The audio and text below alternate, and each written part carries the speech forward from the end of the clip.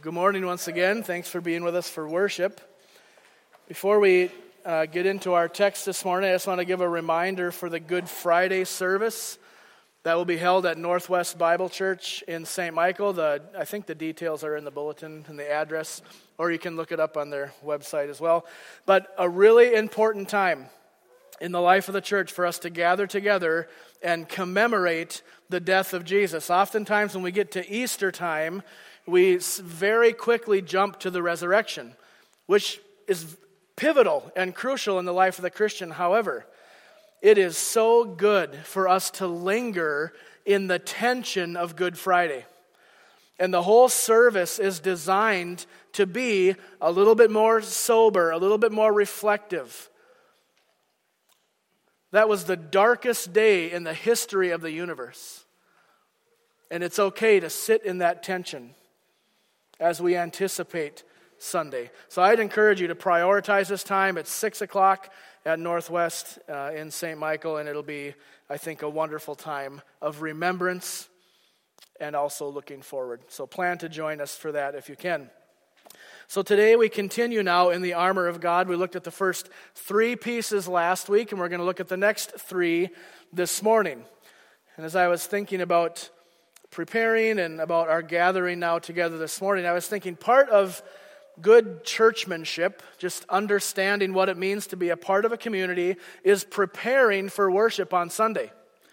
Now, all of this might happen in different ways. I'm sure we all have different routines and things we do, but I hope that it includes certain elements. One thing is for sure prayer.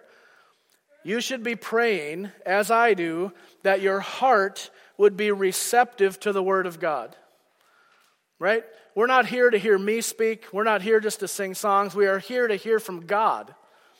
And we need to pray and prepare our hearts to do that. And I hope that you pray for each other, that your brothers and sisters here would also hear the Word of God and be transformed and changed into the likeness of Jesus. At our house, we usually get our clothes ready on Saturday night, so that Sunday's not so much of a rush. Maybe you go to bed on time so that you don't fall asleep during the sermon. Not that ever happens. I'm just kidding. But seriously, go to bed early. It'll be good for you. Okay, but another way that we prepare for worship is by reading the text ahead of time. Okay, this is one of the advantages of preaching consecutive exposition where we work our way through a book of the Bible. You always know where we're going, because we're just going to continue in the book that we're in. And so I hope that you read the text ahead of time. And if you're visiting today or a little bit newer and you haven't read Ephesians 6, that's okay, don't feel bad. But for those of us who have read it, you will notice that this group of weapons, this armor of God that Paul is telling us about, is divided into 2 categories, 2 sections. The first group that we looked at last week are things that are worn on the body. So this is like no matter what you're doing, where you are, these things are to be with you. We called them preparatory things. You put them on before you get in the situation. Okay, the belt of truth, the breastplate of righteousness, remember the gospel shoes. Those are things that should be with you at all times. Even when the battle slows down a little bit, there's maybe a lull in the action, you have those on you for your protection. But now when the intensity picks up, when you are actively in a situation where you need to fight, Paul gives us the next 3. These are the things that we take up and use in the moment. I call them active weaponry. And this is what we're going to see here in 16 and 17 this morning. So let's read this together.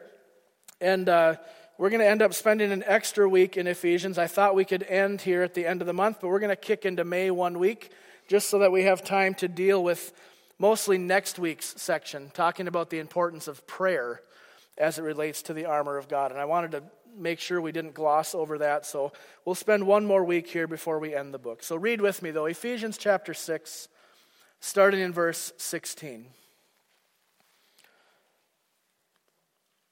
In all circumstances, take up the shield of faith, with which you can extinguish all the flaming darts of the evil one. And take the helmet of salvation and the sword of the Spirit, which is the Word of God. Would you pray with me? Father in heaven, we come to you this morning dependent. When we read your word, we understand that you are totally sufficient in yourself, that no one supplies anything to you. And we also read, Lord, that we are totally insufficient and totally dependent.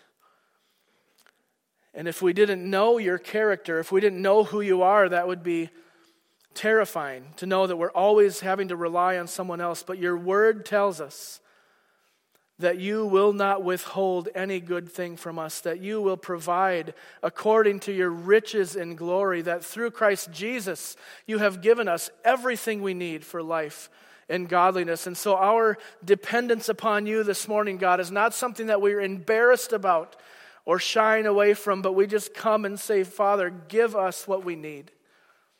And through your word now I pray that you would equip us to stand firm against the attacks of the devil. I do not believe that your desired outcome for us is that we just struggle and toil and are hopeless in our life, but you have sent us your Son, your Spirit, and your word. And through those means of grace, Lord, we understand what you're calling us to. And so please come and by your Spirit open our understanding that we would rightly handle your word. God, keep me from error. And would you bless the hearing of the word now as my brothers and sisters and I open your word together. Be our teacher and speak to us, Father, we pray in Jesus' name. Amen. How many of you, if I were to say raise your hands, have read John Bunyan's work, Pilgrim's Progress? Got any Pilgrim's Progress? Good. So Pilgrim's Progress is an allegory. It is Bunyan, who is in prison in Bedfordshire, England, for preaching the gospel, and he writes this book. And in this book, he writes about a man named Graceless, who lives in the city of destruction. And Graceless gets a copy of what we know to be the scriptures. He hears the gospel, and he sets out. He goes, I want to find this celestial city. And as he goes, he comes to the foot of the cross, and the burden on his back is lifted, and his name changes from Graceless to Christian. And shortly after conversion, Christian comes to the armory, where he is equipped with everything that he will need to finish his journey, to be protected, and to be able to reach the celestial city. It's a wonderful work of allegory. I don't always go for allegory, but this is very good. And I would highly recommend it because Bunyan is drawing on Ephesians 6. As he equips this fictional character to journey through life, he equips him in his literature with the armor of God. And it's a really helpful way to see how these different pieces of armor function. So if you have not read that, they have some kind of more abridged versions for kids and some easier to read, but it is a wonderful read aloud in your family if you'd like to do that, and I'd highly encourage that. So let's pick up now in Ephesians chapter 6 and start by looking at verse 16. And we're going to see the rest of this armor now. Verse 16, in all circumstances, take up the shield of faith, with which you can extinguish all the flaming darts of the evil one. Now the shield is the fourth piece of armor that Paul has commended or recommended to us, but it is the first time that he's told us exactly how it works. Right? He says right here, here's what you need and here's what it's for. Here's how it works. This is kind of a unique thing to this piece. Now in this imagery, I believe that Paul is again drawing on his understanding and knowledge of the Old Testament, specifically Isaiah, but all over. And we're going to see that as we move ahead a little bit. But I think what he's talking about with the shield, which shield indicates protection, right? Something that stands between you and danger. And I think he's going back and considering all of these texts in the Old Testament that remind us that God is a shield for his people. Over and over and over again, God uses this language to describe himself. In Genesis 15, God's making his covenant with Abram. And he comes to Abram, and this is what he says, verse 1 of Genesis 15. After these things, the word of the Lord came to him in a vision and said, fear not, Abram, I am your shield. It's one of these I am statements from God. He's saying, I am the one who protects you. I am your protection. I am your shield. 2 Samuel 22, verse 31, this is God. His way is perfect. The word of the Lord proves true. He is a shield for all those who take refuge in him. Not to mention the dozens of references in the Psalms and in Proverbs to God being a shield and a protection for his people. So I think he's primarily drawing on this imagery from the Old Testament. And we should not dismiss the immediate context. I'm sure Paul knows what's going on. He knows what a shield is. They've been used for all of history pretty much. So he knows that the shield is what protected the soldier from sharp things or daggers or swords or spears and arrows and this kind of thing. There was also this practice, specifically in Rome and in their military conquest, of lighting their arrows on fire. And that's how they would terrorize the enemy. It's bad enough to get shot at with arrows, but when you light them on fire, it was meant to instill fear in people. And it worked. I mean, that would be really scary, wouldn't it? And so when Paul says the shield can extinguish the flaming darts, that's a literal thing for him. He knows that happens. It's not just kind of imaginary language. So he has in mind this idea of protection, of extinguishing a flame, that kind of a thing. And so that's what his imagery is. And while the shield is the word picture, what's the reality he's talking about? A shield? No, faith. Right? Faith is the reality that Paul is driving at. Faith is what protects us from the attacks of our enemy. And I would define faith in this context as trust.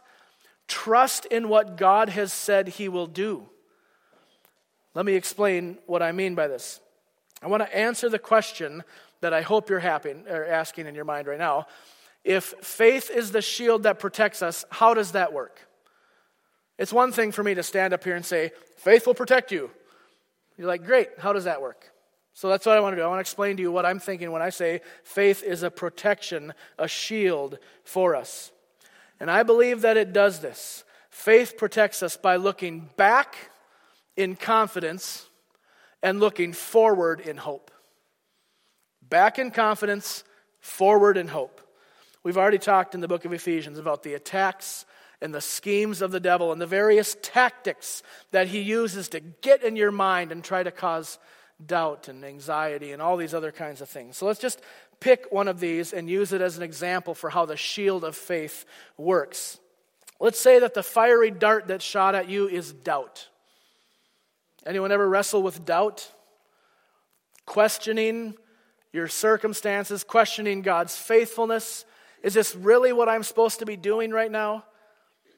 Has God's promise failed? I haven't heard from him. I don't understand what his will is for me. Those are the little seeds of doubt that can get into your mind. They are attacks in a lot of ways. And I want to tell you how faith can help you combat that.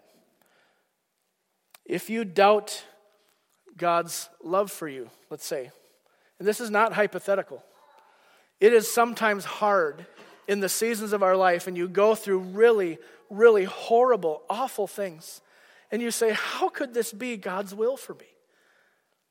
You start to doubt, and Satan's going, yeah, God doesn't want this for you. This is wrong. He's being mean to you. Doubt, doubt, doubt. How do you fight that? With the shield of faith. With trusting that what God has said is true. And so you look back. Faith looks back and it sees that while we were still sinners, God demonstrated his love by sending Jesus Christ to pay the penalty from sin and to free you.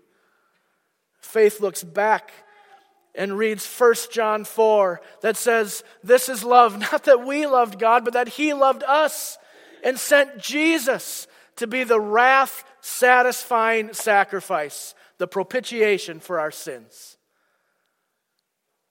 And you pick up that shield, you look back and say, God has promised, and I trust in faith that what he has said is true. Boom, the dart is stopped. But what if it's doubts about your future? Anyone worried about the future at all? What's next week going to look like? What's next year going to look like? You can trust God with your future. Faith looks forward in hope. It looks forward in hope. This is what Satan would love for you to do. This is a fiery dart that's thrown at you.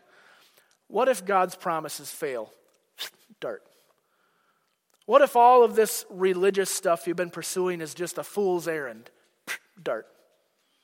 Those little thoughts start to creep into your head. And I'm telling you, brothers and sisters, faith, trust in what God has said is what's going to extinguish those darts and help you to stand. You need to look back and see what God has done. You also need to look forward with hope that he who began the good work in you will bring it to completion. That if God did not spare his own son, but gave him up for us all, he will bring you all the way through to glory. You need to know that God will not leave you or forsake you. These are the promises of the Bible, and they are what is meant to strengthen our faith as we stand against the attacks of the devil. Faith looks backward in confidence. It looks forward in hope. Right now for the kids, the K through 6th grade Sunday school class is going through a curriculum on the promises of God. And what a better thing for our kids to know than God is faithful to his promise. You can trust him. Faith trusts God. I want all of our kids to know that. I want you to know that. So how do you defend against the attacks of the devil? You pick up the shield of faith. You remember the promises of God. And you look forward in hope. This is a really encouraging word for me. And I pray that it is for you. Next, verse 17, Paul says, take the helmet of salvation. Now, when Paul says helmet of salvation, he is referring to the present reality of our standing in Christ. He uses the word salvation a couple different ways in his writing. This way is not referring to the future eschatological salvation that will come when Christ returns. This is referring to the right now, in the moment, salvation that you and I, if you are in Christ, have. This is how he used it back in chapter 2, verses 5 and verse 8, when he says that you have been saved by faith and grace. Have been. You are. That's a present reality that you can bank on. So taking the helmet of salvation should be seen as the apprehension, the grasping of the spiritual reality that right now, if the blood of Jesus has washed you clean from your sin, you are secure. And you put that helmet on in confidence. You tracking with me? It is a present reality. In 1 Thessalonians, Paul uses the word differently. He uses it in terms of the forward looking. This is 1 Thessalonians 5. I'll just give you in terms of contrast, okay?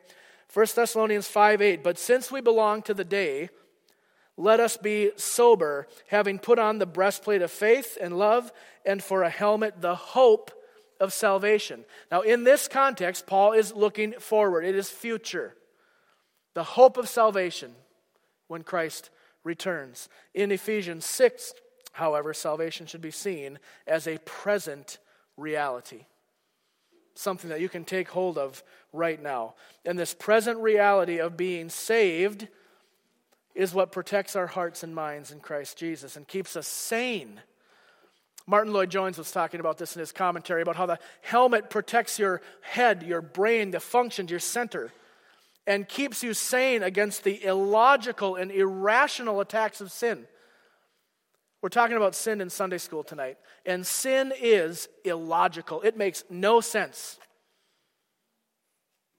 And you need a clear head. You need something protecting your faculties so that you can keep your head on a swivel. Pay attention.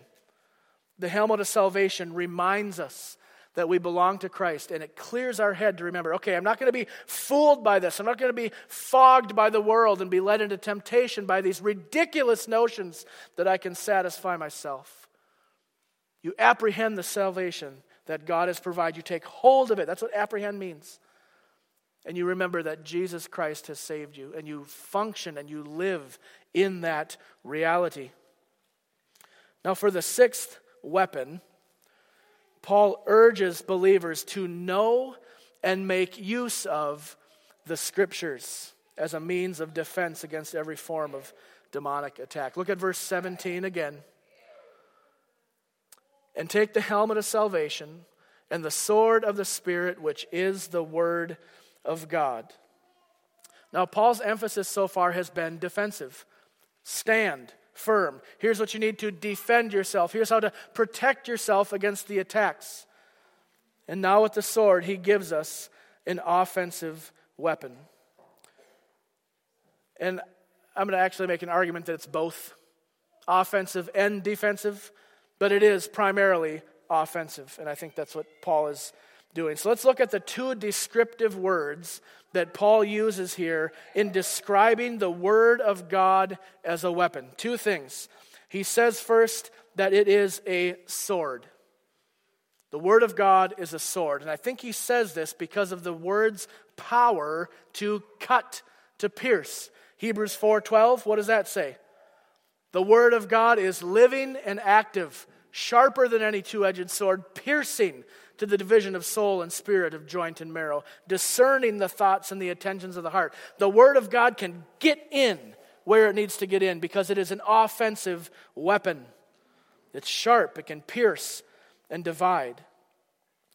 And as much as the sword of the Spirit, the Word of God, is offensive, it helps us to combat this stuff, it is also defensive. I want to point out this because I think this is likely how we need to use the Word and how we need to wield it in our own life. Not only can it deliver wounds, but it can also parry or block the blows that are swung at us by our enemy. This is how Jesus used the Scriptures in his temptation in Matthew 4. When Satan comes to Jesus and he swings his accusation at him saying, hey, I don't think that's really what God meant. I think you should put God to the test. I think you should try him or exalt yourself. Jesus blocks that with the Word of God. And he says, no, it is written, it is written, it is written. And he blocks those blows from Satan. He uses the sword defensively. And I think if the Son of God uses the Scriptures in this way, then you and I, who are not God, need to understand our desperate need to know and apply the Scriptures. This is so important. My desire as a pastor is to keep the Word of God at the center of everything we do. That is not redundancy, that is not over-duplicate, whatever you want to call it. It is just the conviction that we have nothing outside of the Word of God. So in all of our ministry efforts and all, we just had an elder retreat this past weekend, and it was so good. And I'm so thankful that the men that God has brought into the church have the same conviction, that we want to stand on the Word of God. It is what we have to use. And God in His grace has provided it for us. So if Jesus uses the sword as a weapon and a defense, you and I need to as well, and more so. The Word of God is the only weapon that will both vanquish the enemy and ward off his attacks. Martin Luther, I think, saw the Word of God in this very same way. During the time when Luther was translating the New Testament into German, which I would say was his greatest contribution to the Reformation, because what it did was it took the Bible and put it in the hands of the people so they could read it for themselves. Right? Formerly, it was just you had to listen to the priest and whatever he told you, you couldn't prove him wrong because you couldn't read it. It was in Latin or Vulgate or whatever. So Martin Luther is translating the New Testament into German, and during that time, he records that it was the most intense time of spiritual attack he ever experienced. Satan knew what he was doing. He knew the consequence of what would happen if people had the Word of God in their hand, and he amplifies his attacks. And Martin Luther writes about this particular night when he is working on this translating and just feeling this overwhelming sense of attack, and he has this vision of Satan standing there with a scroll, reading off all of his sins and saying to Luther, "You're disqualified. You're going to go to hell. You are a sinner." And he was in such spiritual torment, and finally Luther cries out and says, "It's true, it's all true, I'm a sinner. But right at the bottom of your list, Satan, that the blood of Jesus, God's Son, cleanses us from all sin." And with that sword stroke, Luther puts the devil in his place. The Word of God is a weapon to be used in both offense and defense against the attacks of our enemy. The second way that Paul describes the Word, so first as a sword, Second thing he says is that this sword is of the Spirit. The sword is of the Spirit, or a literal translation would be the sword which the Spirit supplies. It's different wording than the shield of faith. With the shield of faith, we could say, take up the shield, which is faith. But with the sword of the Spirit, we don't say, take up the sword, which is the Spirit. Okay, there's difference, little tricky to see in English, but we should see this as the sword which the Spirit supplies. Now, there are two unique things happening in that phrase. First of all, this is the only time in all of the Bible that a sword is associated with the Spirit. That doesn't make it any less significant or any less helpful, but it's just interesting that this is the only time that the biblical writers associate a sword with the Spirit of God. Second unique thing here is that this is the only time in Paul's writing that he uses the phrase, Word of God. It's not that he doesn't talk about the Scriptures or their inspiration or how they were put together or anything like that, but the only time he uses that phrase, Word of God, which again reinforces to me that he's going back and drawing from, remember Isaiah 40? It's a beautiful chapter right in the middle of the book. And it says the grass, this is verse 8, the grass withers and the flowers fade, but the word of God stands forever. The only time in Paul's writing that he uses this. Now, those are some unique things, they're interesting things, but what I want to do now in the remainder of our time is to talk about the connection between the Word of God and the Spirit of God. Okay, Paul says this is the sword of the Spirit, which is the Word of God. So what is the connection between the Holy Spirit of God and the Word of God? That's what I want to talk about here for the rest of our time. First, I want to say that the Word of God is inspired by the Holy Spirit. He is the one who oversaw, if you will, the writing of the Bible and inspired the writers to do this. A couple texts that back this up. 2 Timothy 3. If you went through Awana, we should all be able to say this together. All Scripture is breathed out by God. You know what that means. I think we've talked about that before. And is profitable for teaching, reproof, for correction, that the man of God may be equipped for every good work. The Spirit moves in the hearts of human agency, and it is breathed out by Him. 2 Peter 1, verse 20, Peter says, knowing this, first of all, that no prophecy of Scripture comes from someone's own interpretation. For no prophecy was ever produced by the will of man. And here's how, now he tells us, how did the Scriptures come about? But men spoke from God as they were carried along by the Holy Spirit. 2 Peter 1:21. So the Scriptures are inspired by the Holy Spirit. Or we could say that He was the instrument of their coming about. So the connection there is that the Scriptures come from God through the agency of His Holy Spirit. But not only does the Word come from the Spirit, the Word is enlightened to us by the Spirit. The Spirit is the one who helps us understand what the Word says. Unless God, through His Holy Spirit, opens our understanding, you will read the Bible as any other book, words on a page.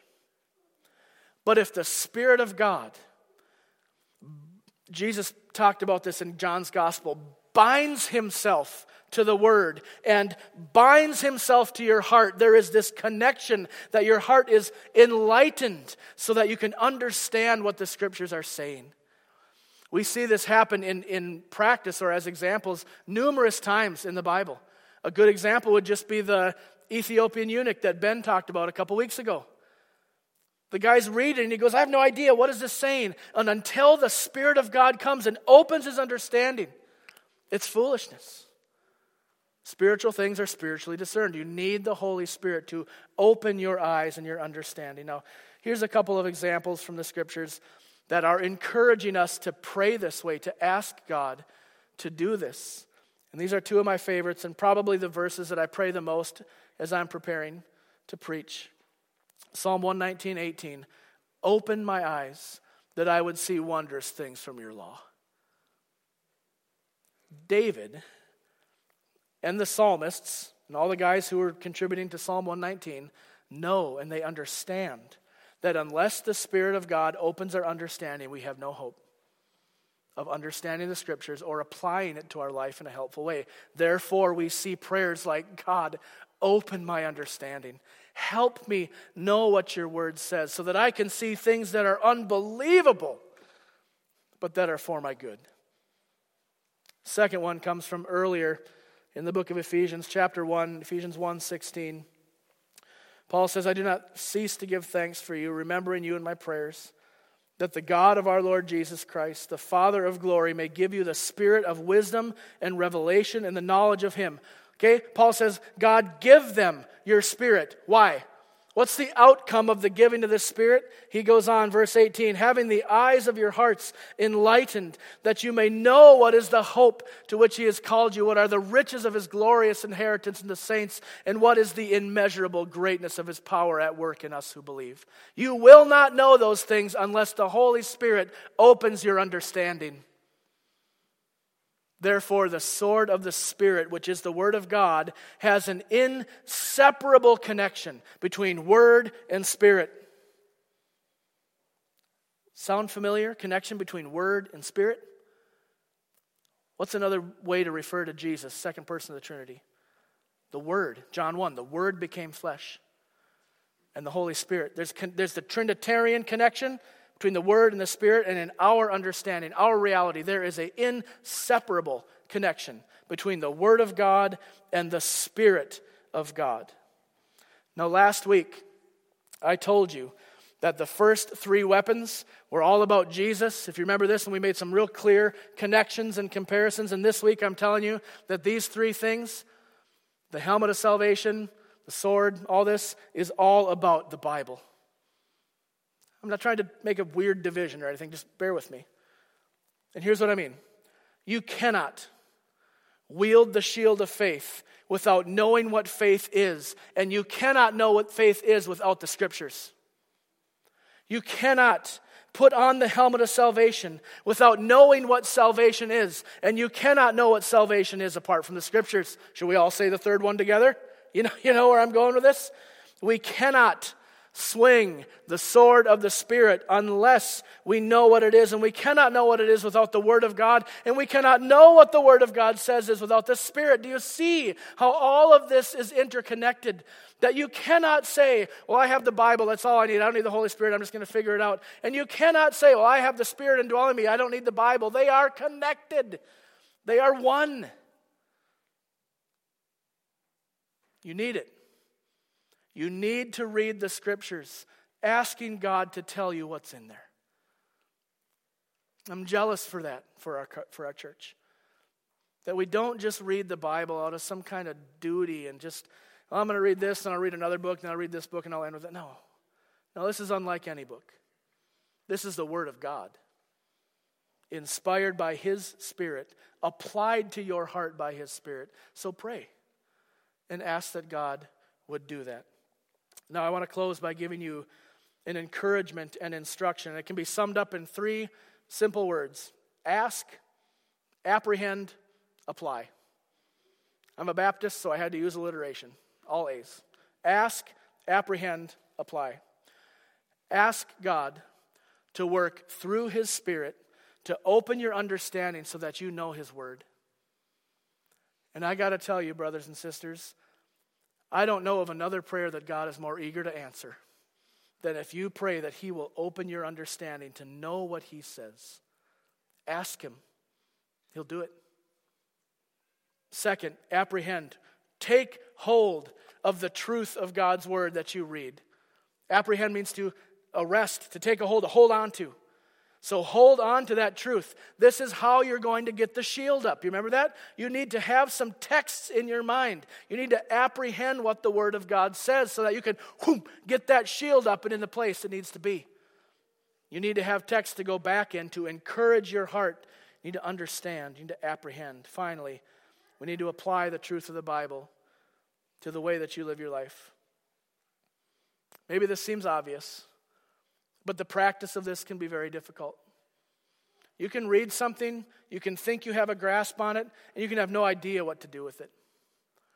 And I would just say, by way of encouragement, that So often, I would say way more than any other means, God has encouraged my heart and helped me apply things through another brother or sister. It is so important that we are together with one another in community and in a variety of ways. Big, large group, this is awesome. My favorite day of the week is Sunday.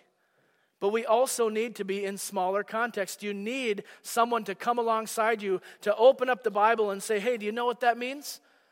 I think this is what it means. I think you could apply this way, and you're helped and you're encouraged. You got to be open in the Word with somebody else if you have any hope of applying it in a helpful way. And then, once you ask, apprehend, and have applied the Word to your life, help somebody else with that.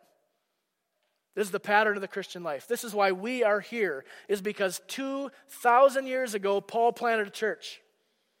And in that church, people got together and they read his letters and they studied the Old Testament. And people got equipped through the Word of God and the Spirit of God. And they went and started another church. And the same thing happened in that church. And on and on and on. And then here we are, by the work of God's grace. So don't think that we can get away without doing what Paul did. Ask God to open your understanding. Take hold, apprehend the Word of God, and apply it to your life. And get with somebody who you can do that with. Or I could have just summarized my instruction by saying, in all circumstances, take up the shield of faith, with which you can extinguish all the flaming darts of the evil one, and take the helmet of salvation and the sword of the Spirit, which is the Word of God. Would God grant us the grace to do this? Let's pray as we come to the table. Father in heaven, we again give you thanks. What a wonderful plan that you have put in place, that you have given us everything we need. And I pray over our congregation now this morning, Lord, that you would equip us from your word to be able to stand and not get knocked around by everything that's going on around us. I pray that we would take up faith, that we would look back with confidence, knowing that what you've done through Christ is sufficient, and that we would look forward in hope that what you have promised to do will happen. Father, minister to our hearts. Strengthen us. Give us the faith to trust that what you've said is true. And would we live our lives in a way that is worthy of your gospel. Come and do this work now, I pray, for our good and for your glory. I pray in Jesus' name, amen.